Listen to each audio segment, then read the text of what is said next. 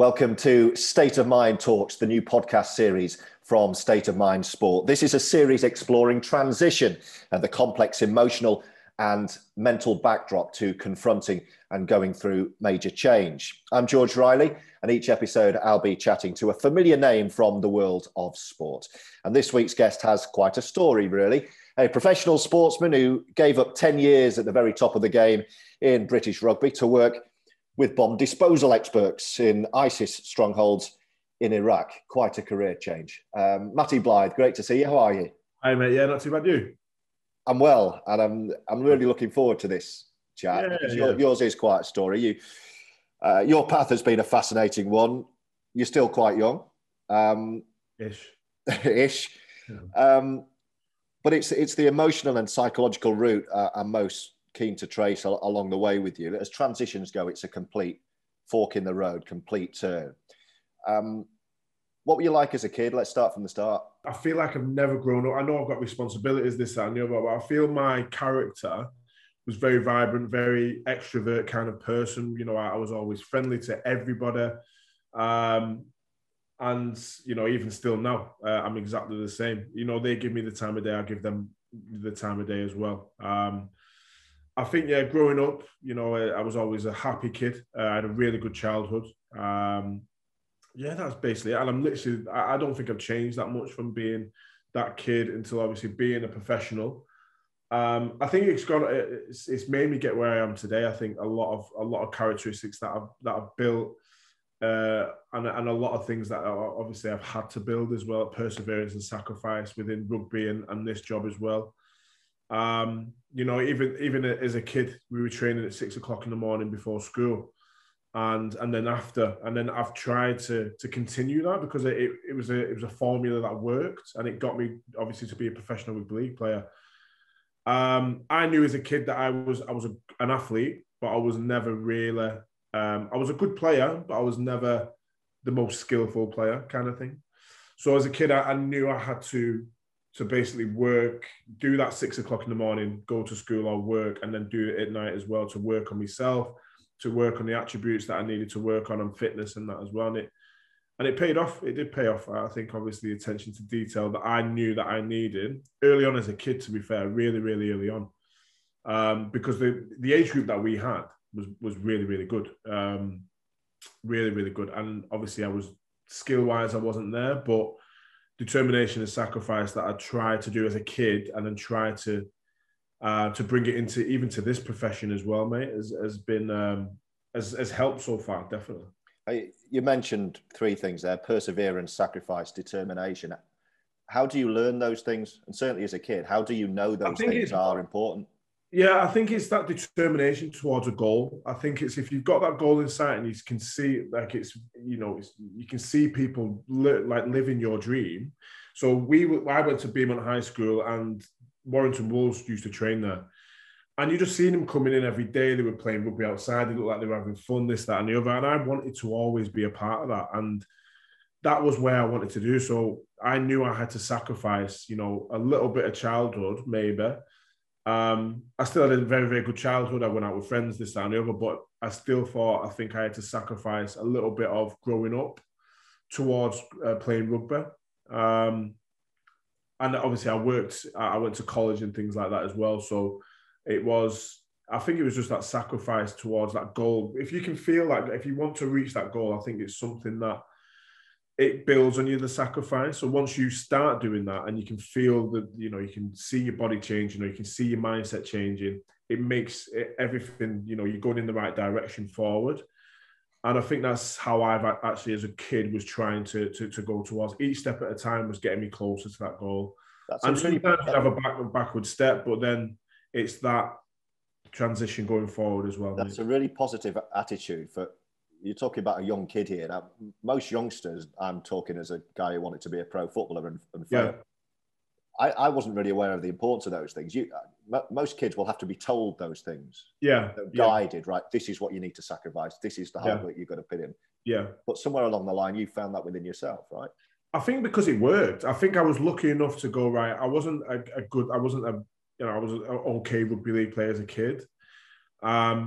But I was seeing the guys that even I was playing with, and I wanted to be there 100%. I wanted to be at the, you know, I had not a pushy family, but again, someone that was just saying, right, we need to do this, this, and this. But I know what I needed to do to make it to be, you know, a professional. I knew what I needed to do, and mentally it was tough because obviously with sacrifice becomes, you know, you're going to get knocked along the way, regardless of that, because you could sacrifice, you know, a lot of things in your life, and someone's just always going to say to you, you're not good enough, or you're not that, you know what I mean? And then that's a big backward step.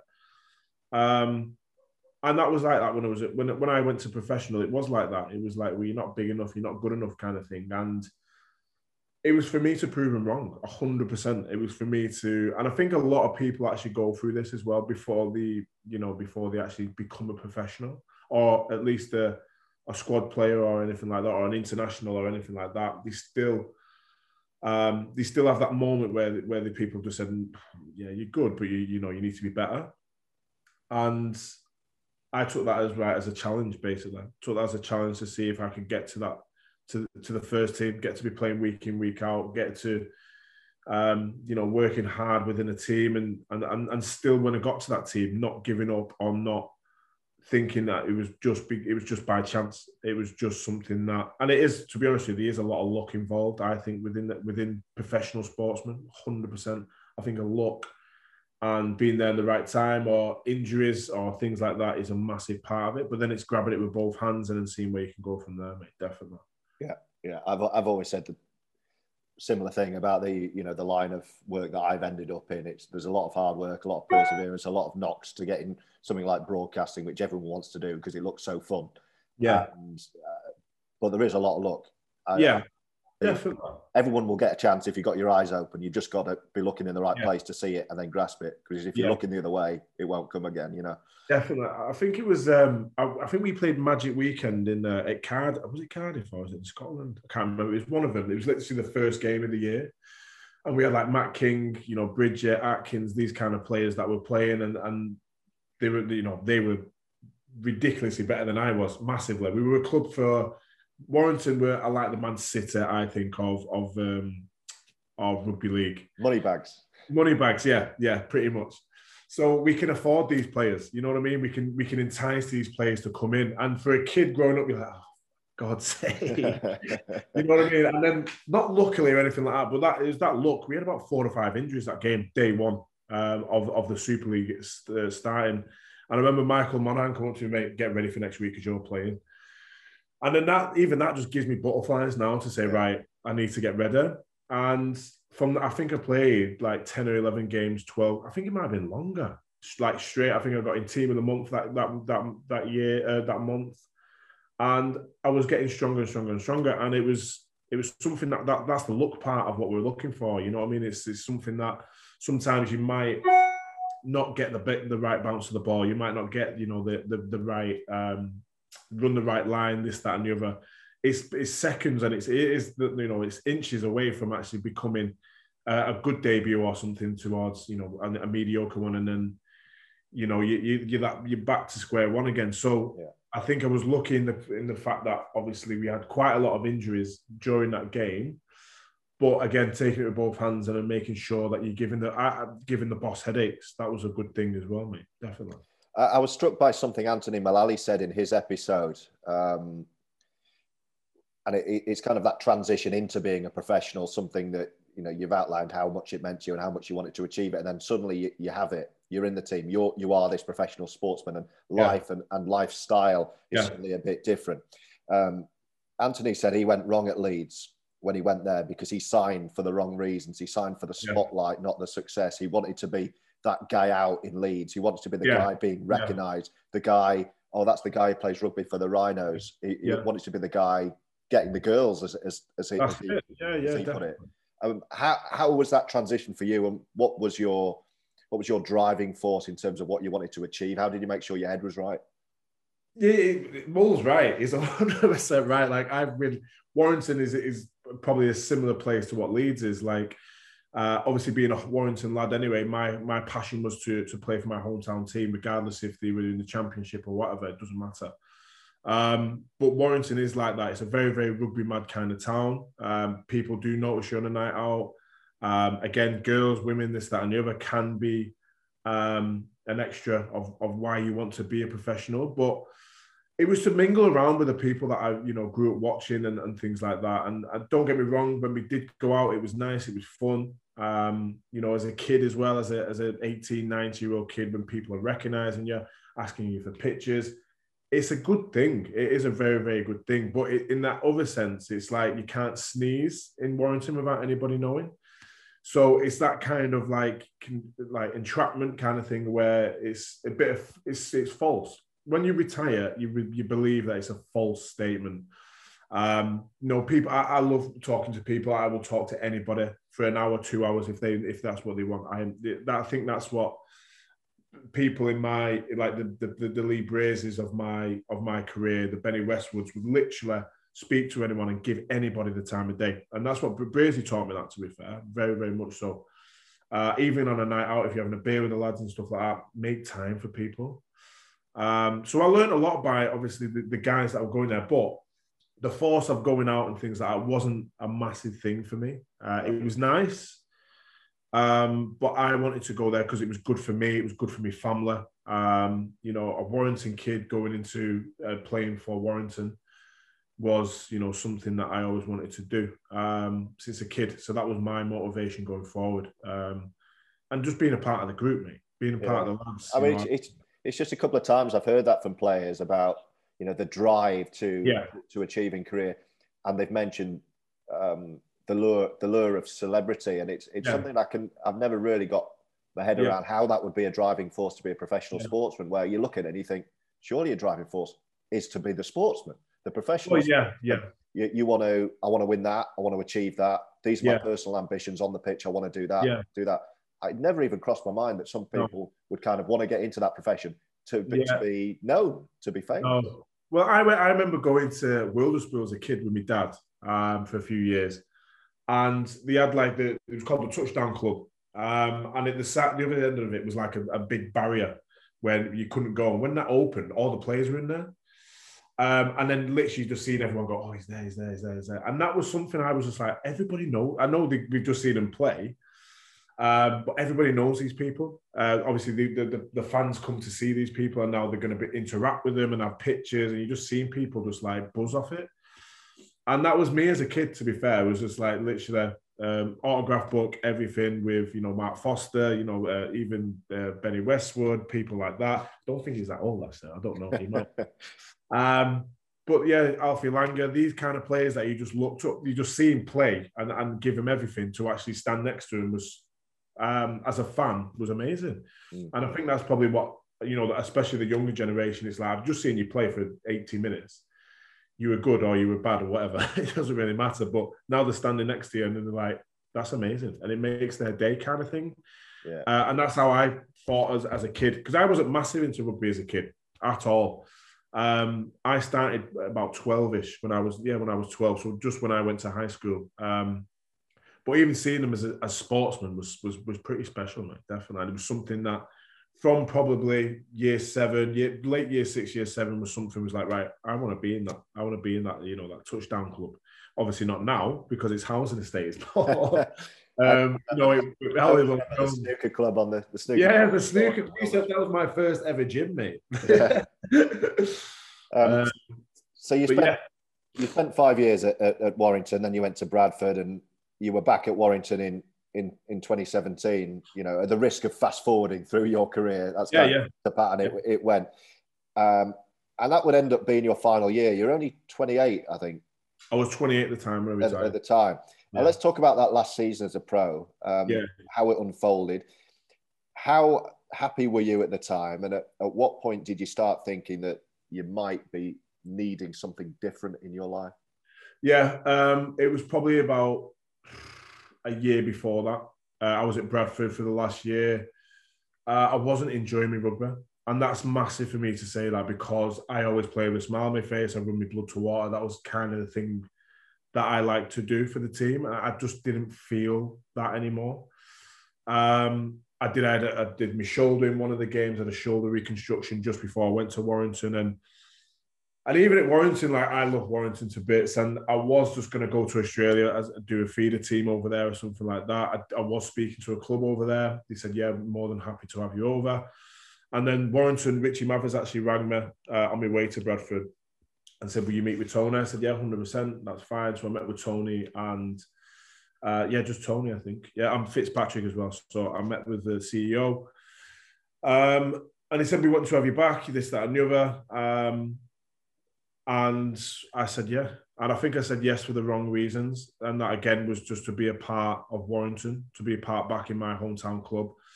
But I left for a reason as well, because I wasn't getting that much game time. And when I went back, it was exactly the same. Bear in mind, I do love Warrington. They give me another chance, this, that, and the other. But I went for the wrong reasons, as it was my hometown club, if that makes sense. They were amazing. Always the club's amazing, but at the time, I felt like I was just a squad player.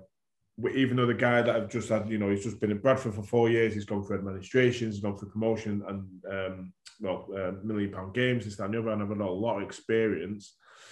I felt I was just a bit part player there. And that's just my personal, this might not have been it at all, you know what I mean? And I'd struggled. I struggled a lot because I didn't like the gym anymore. I hated going to training. And that's not because of Warrington, it's just the mindset that I was in at Bradford me last year. And I knew I needed something different. And luckily and amazingly, Warrington gave me some educational money. And then within seconds of, signing that contract, I went on a close protection course. So there was a massive reason why I went there. I'm glad now I've went there, because looking back, I probably wouldn't have got the opportunities now that I've got. But again, it was that sacrifice, that perseverance to go into that environment again with Mike Cooper was coming back as well. He's someone that I grew up with, and he's my age, and we've gone through academies together, this, that, and the other. A lot of my friends are still there that I speak to, and it was amazing. It was amazing, but I just, even through all that, my game was just never the same at all. I didn't enjoy playing. I hated playing. Putting the jersey on was always a proud moment for me, but I hated rugby league at that time. I loved rugby league to watch and to review and to look at, but as part of playing it, I was way gone, way gone. And it's bad saying that, but I think everyone goes through that part of the career, and it's, do they get past it, or do they just go, right, I need something different? Because I miss, biggest part of my attribute, my character is just smiling, being happy, being persistent, being the person that everybody knows I am. And I was like that, but it was completely false. I had to put a massive front on, and I didn't enjoy it. It was draining. It was massively mentally draining. So I knew I needed something different in my life, definitely. And that's basically it, mate. It was a hard transition from going to Bradford to Warrington rather than it was from Warrington to close protection. I think it's because I didn't want to be in this environment anymore. Why did you feel, Matty, that you had to? I mean, you've in your final year, you've signed a contract with a professional sports club when you can't do it anymore, and you hate it. You've just said you hated your job. Yeah, and a lot of people will associate in so-called normal job. I hate my job, but it pays the bills or whatever. Yeah. How were you able to sign a contract? And why did you feel that you had to put up a front rather than telling people, you know what? I absolutely hate everything. And it's making me. I think it's again. I think what blokes go through is a lot of pride that we try to go through. It's a lot of things that we are rugby players. We are strong physically, but mentally, it's difficult. It can be difficult, like getting knocked back or getting this or not getting the right contract, and making these sacrifices and everything and determination sometimes will not pay off. But then it keeps it going. And I got to that point where, we've done a lot. I wanted to stay at Bradford at the time, but they just told me there was nothing there for you. So I was just like, right, okay, crack on. And that is sometimes what it is. It's sometimes like rejection. Rejection is not a nice thing, regardless if it's by a female or a professional or a job or something that you're not good at. Then it's just like, well, no, you're not good enough, mate. And it's just like, and even before that, I was just, getting to that point where it was just dead difficult to just to be happy in the sport. And even going to the gym's my favorite part of being, you know, I get to train and get paid for it. That's just the best thing in the world. And then playing 10,000 capacity crowd, you know what I mean? And it's, people will say, well, it's fine, don't worry about it, you'll get through it. But some people just don't, and it is a difficult thing mentally to go through, definitely, 100%. And I ended up speaking to a few counsellors and things like that within State of Mind and Rugby League Cares and things, and just to try and get me back on track and why I'm feeling what I'm feeling. So you kind of overlapped. You had your transitional plan in place. Yeah. If you didn't have that in your final year, do you think you would have played on, even though you'd mentally down tools as a sportsman and you hated it? I would have retired, mate. Yeah, I think I would have retired. For me, my health is the biggest thing. I hated not feeling the way that I always felt within rugby and in my personal life. I would have retired. It would have been pointless. I would have rather hurt myself or somebody else because I'm that agitated. It only takes one tackle. It only takes one something to, you know, for your head to just explode, basically. And it was just something I wasn't enjoying myself.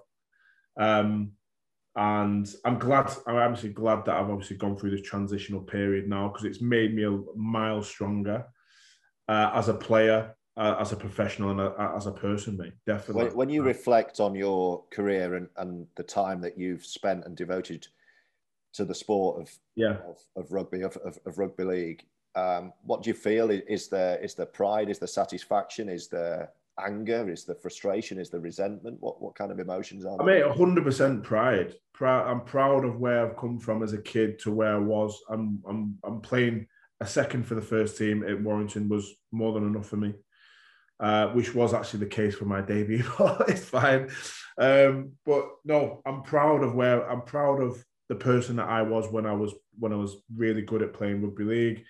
And I'm proud of the person that's just gone, you know what? It's not the be all and end all, rugby league. You've got a life after rugby league. Like, we're not, I don't even think, you know, I don't know, the bigger, you know, the more expensive kind of players, the marquee kind of players, they're not going to be able to retire after rugby league, and they get paid a lot of money. You know what I mean? And it's this transition you need to make sure that you've got things in place. And I'm glad that I was proud, and I've just come out probably a little bit later, but I'm glad I went to Warrington to some extent to then, you know, as a catalyst for my career going forward, mate. So yeah, no, 100%. There's no, I'm very, very proud of where, of wearing, you know, the Primrose and Blue and playing for Bradford, you know, a massive club. They looked after me. They did really look after me. And then going back to Warrington, so on paper, I've had an amazing career.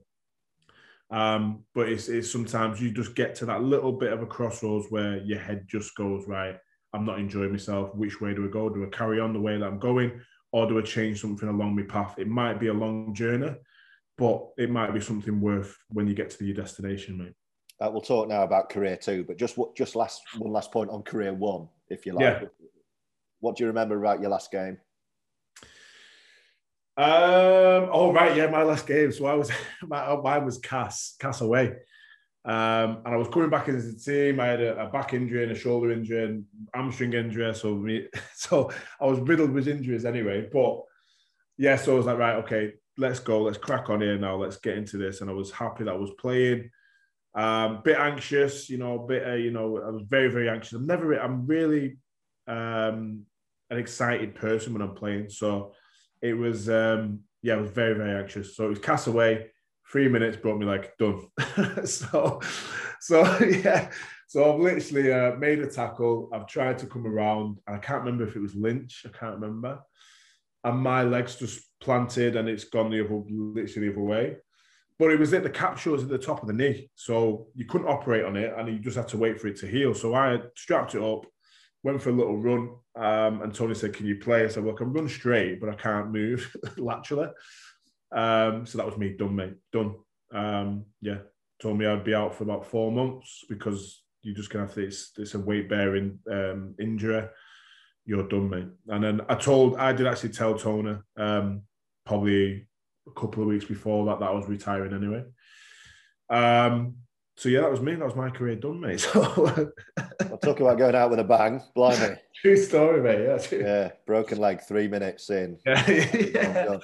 Yeah. And your first, I mean, talk about career number two, you'd negotiated this gradual transition. You'd been doing your training in close protection while you were finishing off as a professional, a rugby player. And then you took your first job.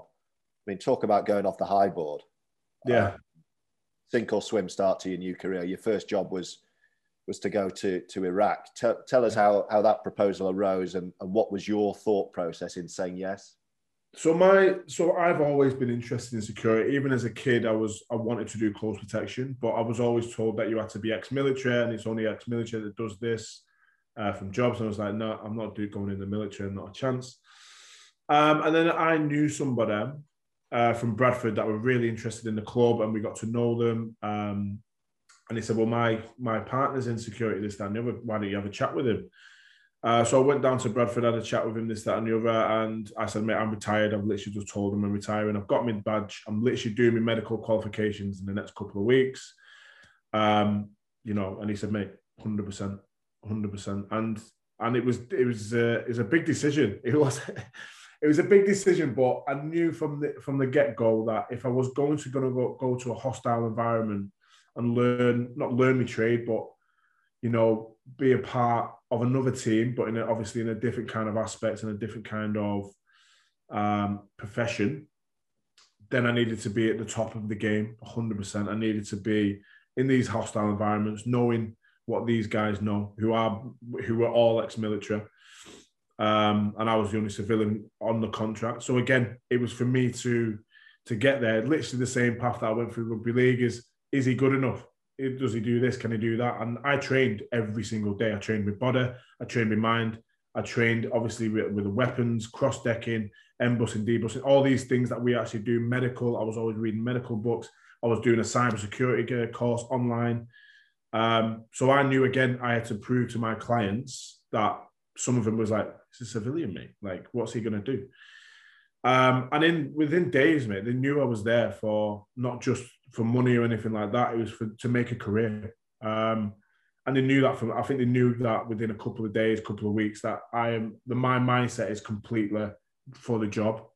I want to get home safe. I want my clients to get home safe. And they knew that. They knew I'd literally put my body on the line for that person. And that's exactly what I did for in rugby league. I know it's a different spectrum, but it was something that I've always wanted to do. And yeah, again, it was just proving myself from that aspect and just going, no, I'm not just there for the money or anything like that. I'm here for the experience and, to do a job. If I get employed to do a job, I'll do it to the best of my ability and even more so. So yeah, that was it. It was a difficult one for my family. It was easy for me. I said yes straight away, easy. My family was like, what are you doing? Like, kind of thing. So, how were you able to say yes straight away when you'd basically taken a job and flying into somewhere in Baghdad, which I presume is where you flew into? Yeah. You're going to do a job where you could have died. Yeah. I knew that every day. Yeah, I knew that every day that could happen. And not like it happened or anything like that, but there was things that weren't that, it was a very, very good contract. And, one of my mates got killed over there and, which was very, very difficult. And it is, mate, I love to put my body on the line. I think, I know it sounds really weird, but I do. I actually enjoy the aspect of being a bodyguard, a close protection operative, building a rapport with my clients, making sure that they're safe. But it got to the point, because we're that well trained and that well drilled into what we actually do, that wasn't really the case majority of the time. So it was just the case of, right, we'll get home safe. You'll get home safe, we get home safe. That's the best thing. What was going through your mind on that first flight into Baghdad? What was going through your head? Well, we flew to our transition. So a lot of mine was from Manchester to Istanbul, then to Baghdad. So I had 10 hours in Baghdad to play with, 10 hours in Istanbul to play with. So I had a couple of beers. I did have a couple of beers just to ease the mind a bit, because I knew the next flight was going to be the one where I'm flying over in Iraq. I'm flying to Baghdad. Then I've got to wait in an airport for someone to come pick me up. And I'm just like, I've never been to this airport, don't know this area of orientation or anything like that. And then I'm going to go to a villa, then I'm going to go to this, that, and that. I don't know. Like, it just, everything went through my mind, but exactly what actually went through my mind, my first ever game or something like that. Like, what if this goes wrong? What if that goes wrong? What if I can do this? Can I make sure that this happens? So it's draining, but everything was just ticking in my mind. And as soon as I got there, it was fine. It was fine. At first, I was like, what am I doing? As soon as I got on that flight, I was like, nah, I've made the wrong decision.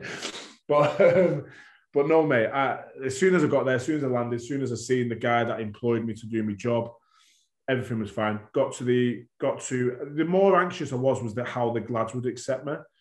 Obviously, being a civilian, I've not been in the military or anything like that. So they knew that didn't matter. As soon as they knew that how I was as a person, how my drills were, how, you know, determined I was as a person, that didn't matter to them, literally. And through the guys that actually say, mate, saying, can't believe you've got a job over other people that have not been in the industry, but after working with you, you're probably better than, well, not better, but you're up there with, you know, the people that should be on this job, definitely. And I had to prove that, definitely. I didn't want to be a bit part person on these contracts where I was just going for the money. It wasn't about that. It was about 2 years, 3 years max experience to then come back home, sacrifice again. That perseverance, sacrifice, home life, you know, girlfriends, this, that, and the other, and then coming home and establish myself in that way, mate. What was the scene when you landed at the airport? It was hectic, mate. Because I had to get a visa, so my visa's all gone through. Then I have to fill all these forms in, get the visa, get me luggage, wait in some area where the guys had come pick me up, and I was just like, I had no phone, because obviously it was my phone wouldn't work over there, so I had to get an Iraqi SIM. So I got that like literally 4 or 5 days after. So luckily there was a guy that was on the same contractor that I was, and he was a medic. And I think he's been Afghanistan, Iraq, all these hostile, a little bit of Africa as well.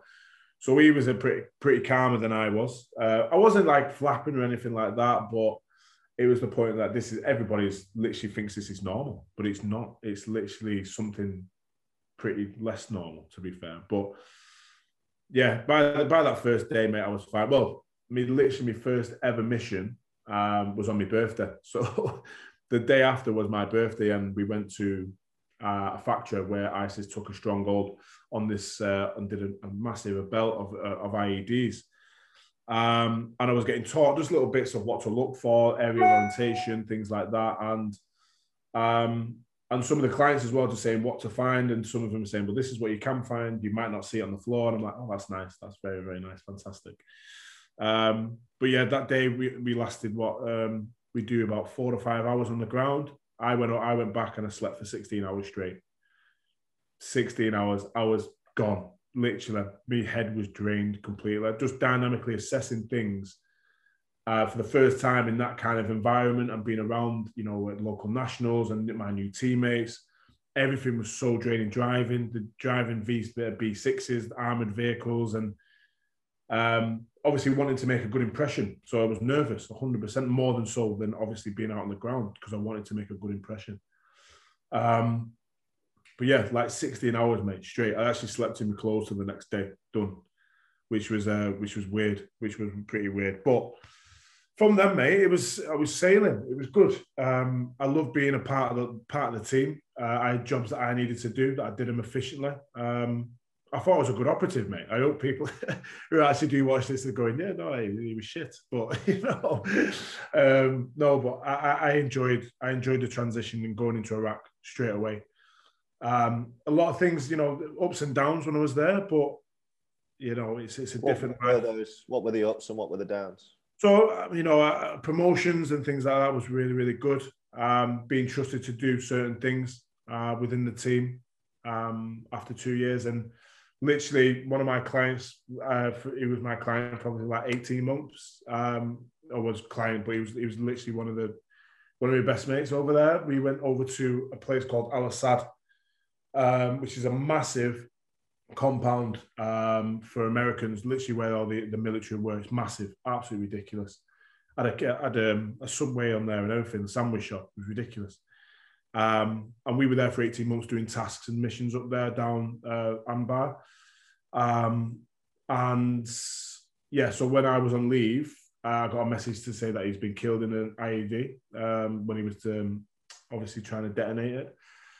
And this is what we got. All of us got like a little memorial bracelet and stuff like that. So that was massive, because I've never really experienced someone really that close to me that I spend every day with being killed just like that, like it was nothing. And that was difficult. It was. I didn't at the time. I was just like, right, okay, it's part of the job. It's this. It's this. It's this. But no, it was a difficult. I just didn't know. I was at home as well, so I was on leave. I had 4 weeks on leave. So one of my team leader messaged me saying Brandon's been killed, and it was just like, oh fuck, I just didn't know how to deal with it. I was angry, I was upset, and it was just, I'm never going to see this guy again. You know what I mean? And it was difficult. So that was probably the worst, the worst thing that we actually went through. And then obviously we have a lot of threats in that daily, but they're fine. We deal with them every single day when we were there. There are so many layers of grief in an event like that.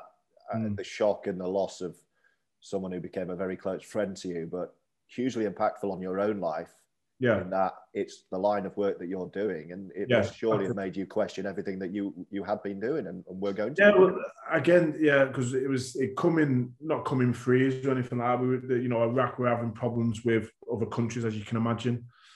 So things were happening through there. We were in lockdown for God knows how for a little bit, because we had a lot of indirect fire into camp and stuff like that. And one of my drivers got killed as well whilst I was over there. So again, it was a local national. And I loved the job. I actually love it. I'd go back tomorrow if I could, or if they asked me, 100%.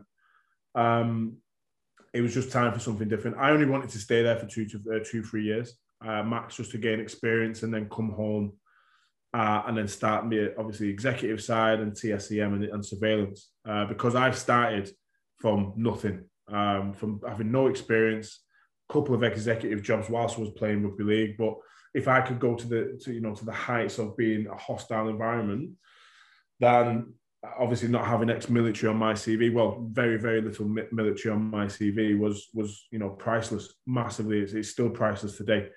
People have been in the military and not, been to Iraq this time, but I've actually been on the ground for 2 years. So it's something that, again, it was that, what we talk about all the time now, is that sacrifice towards your end goal. And again, teaching. So even now, like, if I was going to do the executive side, it'd be nice, but the experience that I can get from being overseas and then being in these environments more was, it's worth its weight in gold, 100%.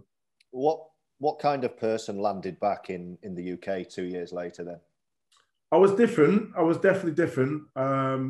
It took me a while. I hated coming back to civilian life, if that sounds stupid. Like, I only spent a maximum 3 weeks at home after doing 3 or 4 weeks, and then did 2 months in Iraq. So I did that for two and a bit years. And I hated I hated the first world problems. I hated it. At first, I was home for longer than a couple of, like, 4 weeks. And I never thought I'd be like this. It wasn't like PTSD or anything like that. It was more to the fact that people complained about the most stupidest things. When people over in Iraq, where we were giving them crates of water, and they're the happiest people in the world. People that we went to places, buildings that dilapidated beyond repair. I don't know how people were actually living in them. And we're going around to communities and UNICEF and things like that and giving them crate of waters, and they're the happiest people in the world. They've got a massive 50 caliber bullet or a round in the house, and they're not bothered. They're just literally going, and people are worried now because, like, they can't go to Nando's during a pandemic. So that really got to me a little bit, and it got to me, and I was just like, I don't know what you're on about. Like, you don't understand them. These guys in Iraq don't have a clue how we live, literally. We are the luckiest people on the planet. We have one of the best countries in the world that we live in. So that annoyed me a little bit, but I was still the same person. I just thought, I just didn't want to give up, or not give up or anything, but just to maintain a healthy lifestyle, 100%. And continue my personal development, and just to sacrifice. But if I don't know, I didn't change that much. It was just more the first world problems really annoyed me. Yeah, well, I think what you're saying is that giant and very scary leap and transition that you took on has given you this deeper perspective on life, and a perspective on life you wouldn't have had or you didn't have before you went. It's changed your outlook. Stepping out of your comfort zones changed your outlook. Yeah, 100%. Like life experience, mate. 100%. Like going to Iraq gave me the biggest life experience I probably will ever have. Going into a hostile environment where, it was absolutely insane. Absolutely insane. The things that you've seen and things like that or heard of, and that will come in. Like, again, we were pretty safe most of the time, like 90% of the time, 100%. Like we were pretty safe. And I'm saying we're in a hostile environment, and these are collectively over a lot of time when we went through all this stuff. But it does, and that's why another reason why I went was that life experience straight away from rugby, from going to training at 9 o'clock, finishing at 1 o'clock, and being at Costa till 5 was my life. You know what I mean? And I didn't complain about it. You know what I mean? It was nice. But from doing that, from obviously going into mission, going through Baghdad, this, that, and the other, or, a bit further north, yeah, it was changed. It was a bit of massive change to go into a coffee shop on site or something like that, which was definitely different. But I loved it, mate. Absolutely. I would never, there's things that obviously that I've heard and things like that, but my experience and the guys that I met over there, absolutely amazing. Clients as well. I don't like to call them clients because they were literally friends, but they were obviously the rock stars. They were the maniacs who were trying to disarm these IEDs. But yeah, no, and I still speak to him today. And I have on LinkedIn, Facebook, and we still message, still ring. I still see the guys as well. I mean, we'll be catching up very, very soon as well, because it's 2 years nearly since we lost one of our colleagues. So we'll be getting together and having a beer, and things like that, mate. And I think it's good that we can do that, definitely. And what about transferable skills? I've read a lot of your interviews about this voyage, and you say, there's lots of transferable skills between playing rugby and working in close protection in hostile environment. What are they? I think, mate, I say it all the time. I actually say it to people that are trying to come on the course as well, that are coming from the military or police or fire service, or even a civilian job, mate. I think there's a lot within close protection to obviously to get to your end goal. There's a lot of planning, there's a lot of preparation that goes involved with it. It's not just going out and standing next to someone for 12 hours or something like that. There's a lot of dynamic assessments that we need to go through, risk assessments, threat assessments, a lot of interpersonal skills as well, massively. Interpersonal skills is one of the biggest attributes you can have as a CPO. And I've said this to people that I've taught. If you give people the time of day, they will give you the time of day back, 100%. So you need to be, good communication skills, which I think we do have as rugby league players. And planning, we prepared. Not one team is the same in Super League or in a championship. So we know their threats, we know their weaknesses, we know how we can expose these weaknesses, and we put a plan together. And then we want to obviously get to the final end goal, which is the win.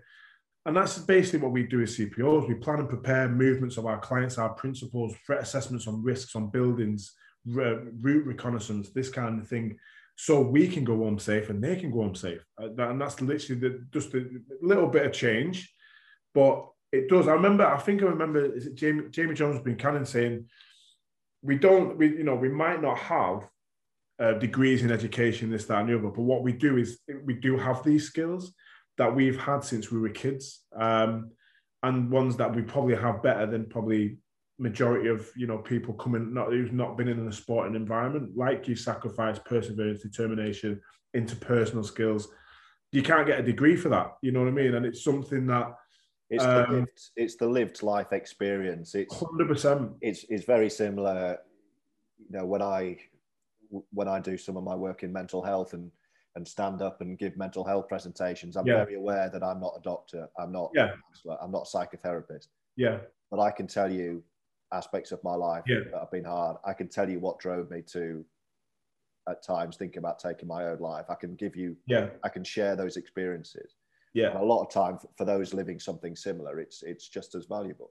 100%, mate. I totally agree with you. I think you might be good on paper, but you have the knowledge and experience that we've gone through as players. 100%. I think, like I said before, there's no degree in rugby league. You don't get like a master's in rugby league. But if there was, I think people would be employed straight away, because it does show determination. It shows a lot of attributes that we gain through. And we can actually, the determination that guys going through injuries as well, mate. Like people, I've had career-threatening injuries, this, that, and the other, and to get up to go, right, I'm going to do rehab on my own for the next 6 months. That's fine, and get back to where we're going. I know a lot of people would give up. I know a lot of, not civilians or anything like that, but average people. I know it sounds bad, but people will give up, and I know a lot of people within the rugby league profession, we just don't know how to. And even when we want to, our head says give up, and our bodies just won't. And that's something that I've had to get a bit of a middle ground to go, right, okay, my body can do it, but my mind's not. So let's just cut it off now and then do something different. Just a couple of questions to finish with. I mentioned working in mental health. I talked to a psychotherapist in the last week or so and mentioned your story in this podcast project I'm doing. And he wondered whether your case study was a case of kind of grasping hold of transition rather than managing it. It was kind of like, right, there's an opportunity, let's go. Do you think that's fair? I think that's fair. 100%, yeah. I think I've always wanted to do this, I guess, in security. I've gone straight into it, 100%. I've literally leapt and I'm still keeping hold of it. So the point of grasping onto something, I've always wanted to do it. So I understand that. That's fine. But yeah, no, it's something that I knew I'd be good at. So yeah, that's basically. So the follow-up question, therefore, is what might stop us taking that leap? You say quite candidly, I took a leap of faith. That was my experience of transition. Anthony Mullally, again, in his episode, says it's attachment and fear that stop us making a big change, and that's why we don't all do it. What do you think? I think again, Mo's right, 100%, and I think it's the lifestyle. The lifestyle changes.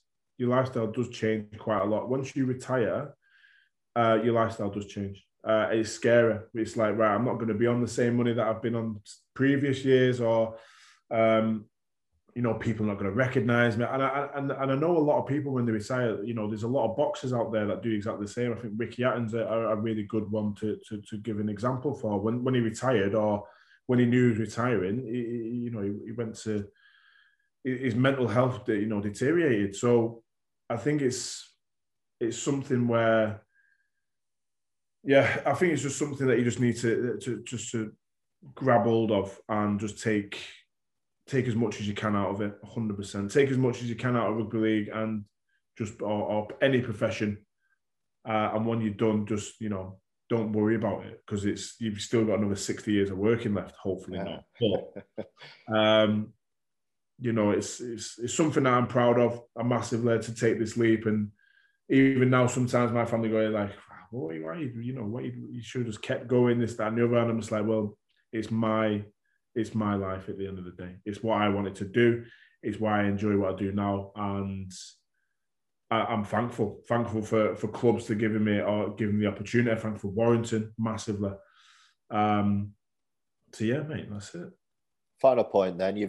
I think the word you probably mentioned more than any over the course of this chat is sacrifice, and everything you've sacrificed to get where you are today. When you look back, and I guess the things you've sacrificed will be, I don't know, good times, nights out, holidays, family time, whatever. And I speak of someone who's sacrificed a lot for a career. When you look back on the sacrifices you made and the experiences you've had instead, do you think it's all been worth it? Yeah, I'm 100 billion%. 100%. I would never change anything that's ever happened from getting here, from day one to where, not even where I am now, because I'm nowhere near where I want to be now either. I still got goals, I still got things that I want to achieve. But even like heartache and things with family or things with, you know, girlfriends, this, that, and the other, or whatever has happened along the way, molds you into the person that you need to be, if you want to be that person. And sometimes it doesn't happen on your own. Sometimes you do need help. You know, if you're injured with a hamstring, you don't go and run it off. You go to a physio. If there's something wrong with your mental health, you go and see somebody. Simple. And 100%, I would never change a single thing that's ever happened in my career or my career so far. Life goes on. Life moves. People go. People die. This, that, and the other. And I know it's a bit deep, but, you know, it is what I've had two different, like you said, I've had one a professional career and another that are completely different. So for me, going forward, there's not a single thing I would have changed. And I've you know, it's not been the most steadiest of career with injuries or private life and things like that. And like, this is the only thing that I've always said to people is, if your private life is okay, is doing well, your professional life will just go the way that you want it to go. I think if your home life and the way that you go about things, you eat right, this, that, and the other, in your private life, your professional life will take care of itself. I've always been a massive attribute of that saying, I've always said that to people, saying, you know, and there's times in my career where that's not happened, and then obviously your career doesn't go as well. So yeah, again, not a thing had changed, mate. I think it's time to go because my cat's just come in. Oh, it's going, where's my food? Wilfred wants feeding, so we'll leave it there. I've loved chatting. You've been a great guest, Matty. Hey, amazing, mate. Not a problem at all. Thank you very much. Take good care, and we'll see you next time.